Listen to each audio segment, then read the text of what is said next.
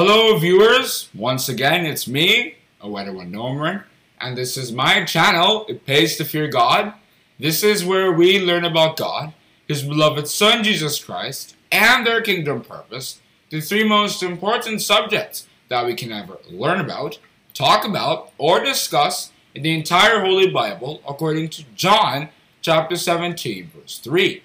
The subjects that we are going to be learning about today is captioned Lazarus and the Rich Man. However, before we get into that, while the tune's playing, please try to subscribe and click the notification bell to be notified when we make our next uploads.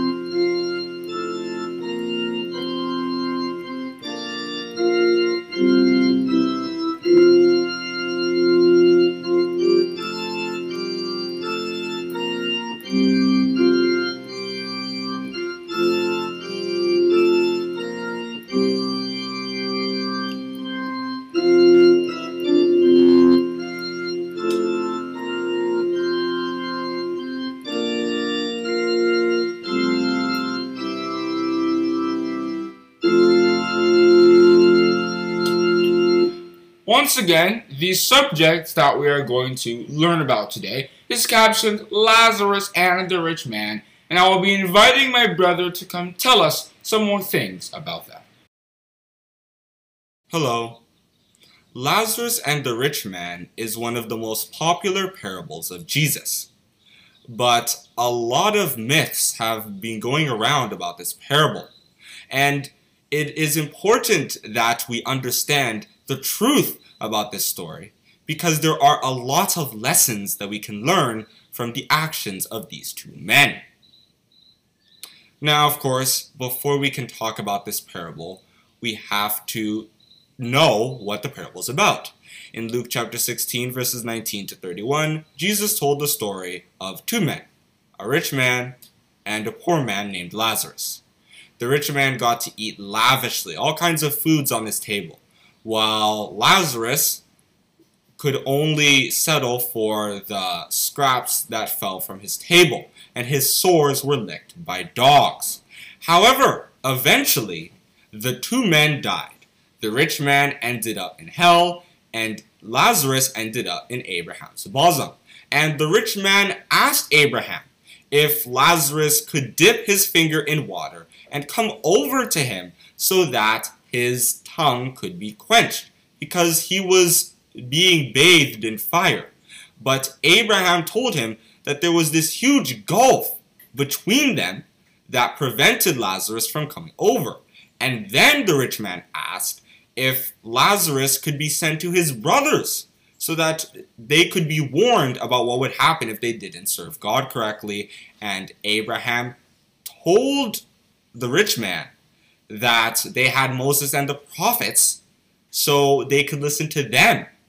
And after the rich man insisted that Lazarus would need to come over because they wouldn't listen to Moses and the prophets, Abraham said that if they wouldn't listen to Moses and the prophets, then they wouldn't listen to Lazarus, even if he came from the dead. So this parable is pretty packed in meaning, and it is easy for people to mess up. For example, some people think that the story can be used to explain the existence of a heaven that all righteous people will go to and a fiery hell.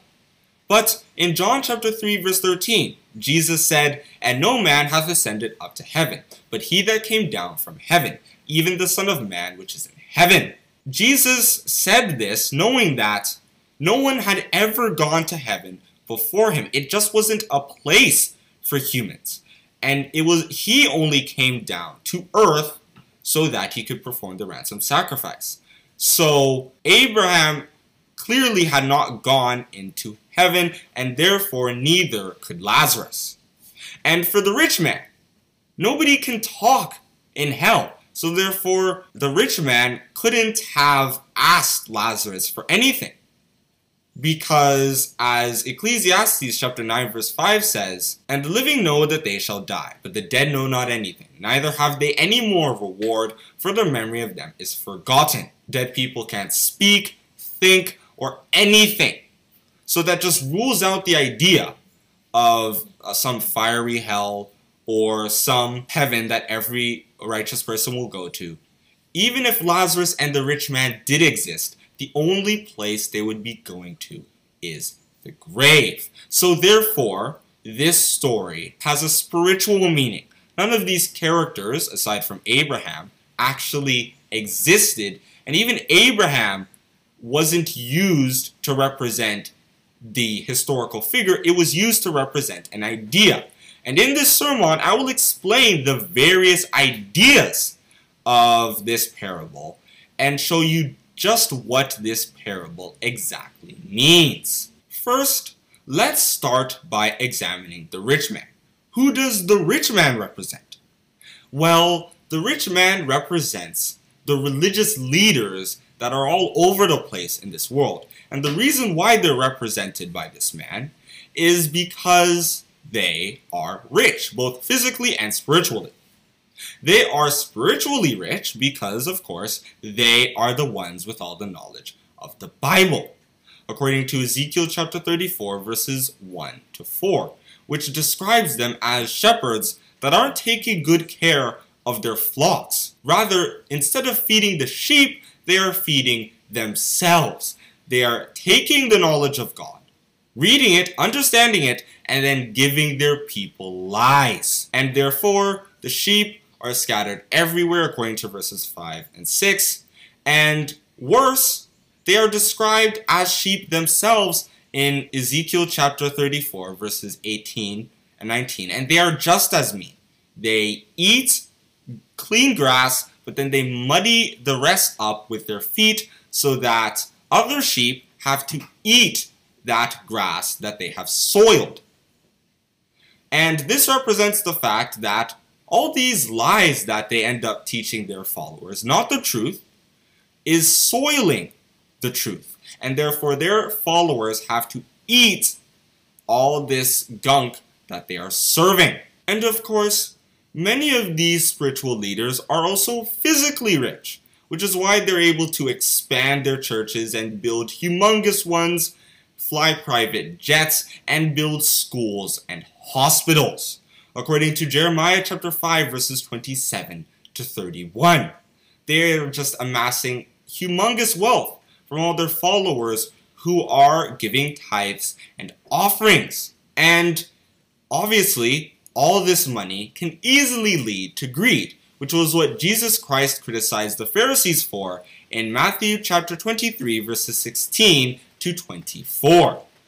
He said that they were wrong for insisting that people should swear by the gold in the temple instead of by the temple, and by the gift on the altar instead of on the gift, because that showed that all they cared about was the money, when in reality it was the altar and the temple that were making things holy. And he went on to say in verse 23 that they could tithe all sorts of different plants, but they missed out huge parts of the law: judgment, mercy, faith. And in verse 24, he said, "Ye blind guides, which strain at a gnat, but swallow a camel." They dealt with the littlest, most insignificant things when it came to money. Who would be the treasurer, whether someone has been paying less tithes than another, but they wouldn't even teach basic truths that would really help their followers' lives. And notice that word in verse 24, blind. These people are blind because they don't know what they're getting into. Let them alone. They be blind leaders of the blind. And if the blind lead the blind, both shall fall into the ditch. And what makes these religious leaders even more blind is that they don't even know it. They think that they're fine, that they're okay. And that is a problem, according to John chapter 9, verse 41. Because it is only people who accept the fact that they're ignorant about God in the grand scheme of things, that there is a lot that they can know who will be saved, according to Matthew chapter 5, verses 3 and 6. Now, let's go into the other protagonist of this story, Lazarus. Who is he? Well, Lazarus represents the children of God, also talked about in that Ezekiel chapter 34. In verses 5 and 6, it is stated that these sheep have been scattered because of the carelessness of the shepherds. Potential children of God don't have the truth because they're only fed lies and they don't know where else to go. And so they just end up accepting them, just end up leaving the faith entirely for other religions or atheism. God considers this scattering because he wants everyone who is for him to be gathered for him. But as verses 11 and to 16 show, he is going to fix things. He is going to bring his sheep back together and he is going to feed them, unlike their previous shepherds. And God definitely has the power to lift people up out of various situations. According to 1 Samuel chapter 2, verse 8, which reads, "He raiseth up the poor out of the dust, and lifteth up the beggar from the dunghill, to set them among princes, and to make them inherit the throne of glory. For the pillars of the earth are the Lord's, and he hath set the world upon them." Now, let's go into where these two men ended up. They died, obviously, but this isn't a physical death. Rather, it represents the fact that death is a change of condition. Both literally, because you were alive and then you are no more alive, but also figuratively, because Lazarus and the rich man, and the people they represent, both changed. Lazarus, the people of God, used to be oppressed by the religious leaders, giving lies instead of the truth, but now they have freedom because the word of God is being preached all over the world. The truth, according to Matthew chapter 24, verse 14. "And this gospel of the kingdom shall be preached in all the world for a witness unto all nations, and then shall the end come." This is a powerful word, according to Hebrews chapter 4, verse 12. And this word can truly set people free, according to that famous John chapter 8, verse 32. "And ye shall know the truth, and the truth shall make you free." Why will the truth make you free? That's where Abraham's bosom comes in.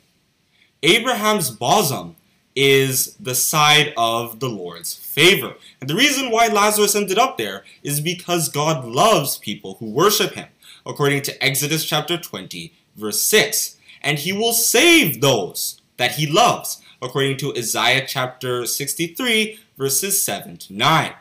However, the fate of those who don't worship him, those religious leaders, and those who follow him, will not be admirable at all. They will suffer, according to Zechariah chapter 13, verses 4 to 6, and they will be utterly destroyed, those religious leaders, according to Isaiah chapter 29, verse 19. Now, we've talked about who Lazarus and the rich man are and where exactly they ended up, but what about that gulf separating them? Well, that gulf represents the fact that the ideas of the people of God and the religious leaders are completely different. Those same teachers would want to downplay that fact, according to Ezekiel chapter 13, verse 6, but we have to understand we are children of the day and not of the night, according to 1 Thessalonians chapter 5, verse 5. Therefore, we not only have to avoid evil, according to Ephesians chapter 5, verses 3 to 12. There you can find all sorts of evils that we must try to stay away from. But we also have to avoid people who do evil things, regardless of how friendly we might be with them, according to 2 Corinthians chapter 6, verse 14, and 1 Corinthians chapter 5, verse 11. Finally, before I conclude, I want to talk about the final part of the parable. Luke chapter 16, verses 27 to 31, where the rich man asks Abraham if Lazarus can be sent to his brothers to warn them about where they might end up. Abraham said that they should just listen to Moses and the prophets. But after the rich man insisted that Lazarus should go down there, Abraham told the rich man that if they couldn't listen to Moses and the prophets, then they wouldn't listen to someone who came from the dead. And this represents how hard it is for wicked people, for people who don't believe in God, to understand the teachings of God. Once again, we can learn from what Jesus said in Matthew chapter 23, this time from verses 29 to 39, where he told the Pharisees that even though they took care of the tombs of the prophets, and they said that they wouldn't kill the prophets if they lived in the time of their ancestors, they would have committed the same mistakes because they didn't listen to him. They were going to kill him, the ultimate prophet. They just couldn't understand him. Even though he was prophesied in all of the writings they studied for years, they just couldn't understand, according to Isaiah chapter 6, verse 9. What's even sadder, though, is that the people are even worse. The people that they are teaching.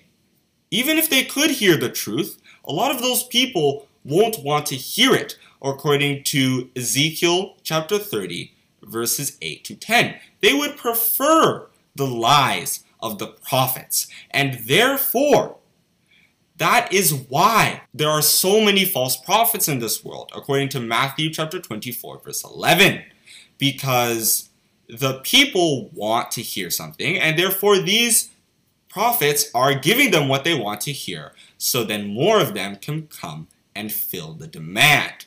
And therefore, as Ezekiel chapter 33, verses 1 to 9 says, just like if a watchman fails to warn his people about an army coming to destroy them, and God sent that army, he would not only punish the people because they were sinners, but he would also punish the watchman for failing to warn them. In conclusion, now that we understand what this parable means, it is important that we take this knowledge and use it to improve our faith. Because eventually, we will have to come to a point in our lives where we ask ourselves, do we want to be like Lazarus, or do we want to be like the rich man? And that is the end of my talk on Lazarus and the rich man. Thank you for listening. So, my viewers, that is some information on Lazarus and the rich man. We have to understand the rules. The story isn't supporting us going to heaven. The story isn't supporting us going to hell if we are wicked, but rather it is supporting the fact that there is a big gulf between people who are righteous and people who are wicked. There is a big gulf between the churches, generally what is happening to them, and righteous ones of God who are just cruising along. The Bible has told us that the churches, not the buildings, but generally the idea that drives the churches, make the churches at the time what they were, is going to be taken out of them. And if we don't want to be a part of the calamities, the fire that they're going to be in, spiritually, not physically, we have to escape, remove our minds from such ideas. If you read Revelation chapter 18 from verses 2 to 4, sticking with the laws of God, not clinging unto such institutions, which, not just in the Bible, but in reality, we can already see are starting to fail. If we decide to cling on to such institutions, we are like men wandering out of the way of understanding, people who don't understand the laws of God and are going to the congregation of the dead. People who don't really understand the Bible, but are just wanting to make money off it. If you read Proverbs chapter 21, verse 16. It's very important that we keep this in mind. To conclude this episode, I once again have a tune that some of us might enjoy.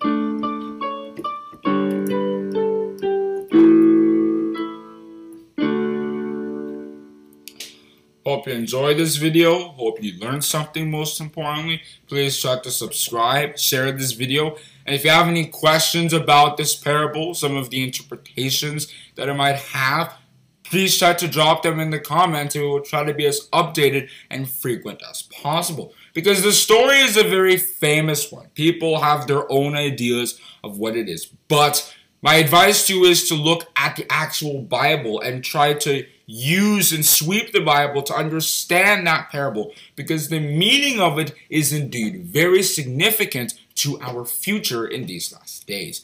Thank you for listening. Oh, one more thing. If you like what you heard today, feel free to share a message at https://anchor.fm/itpaystofeargod/message. Once again, that's https://anchor.fm/itpaystofeargod/message. Hope to hear your wonderful feedback.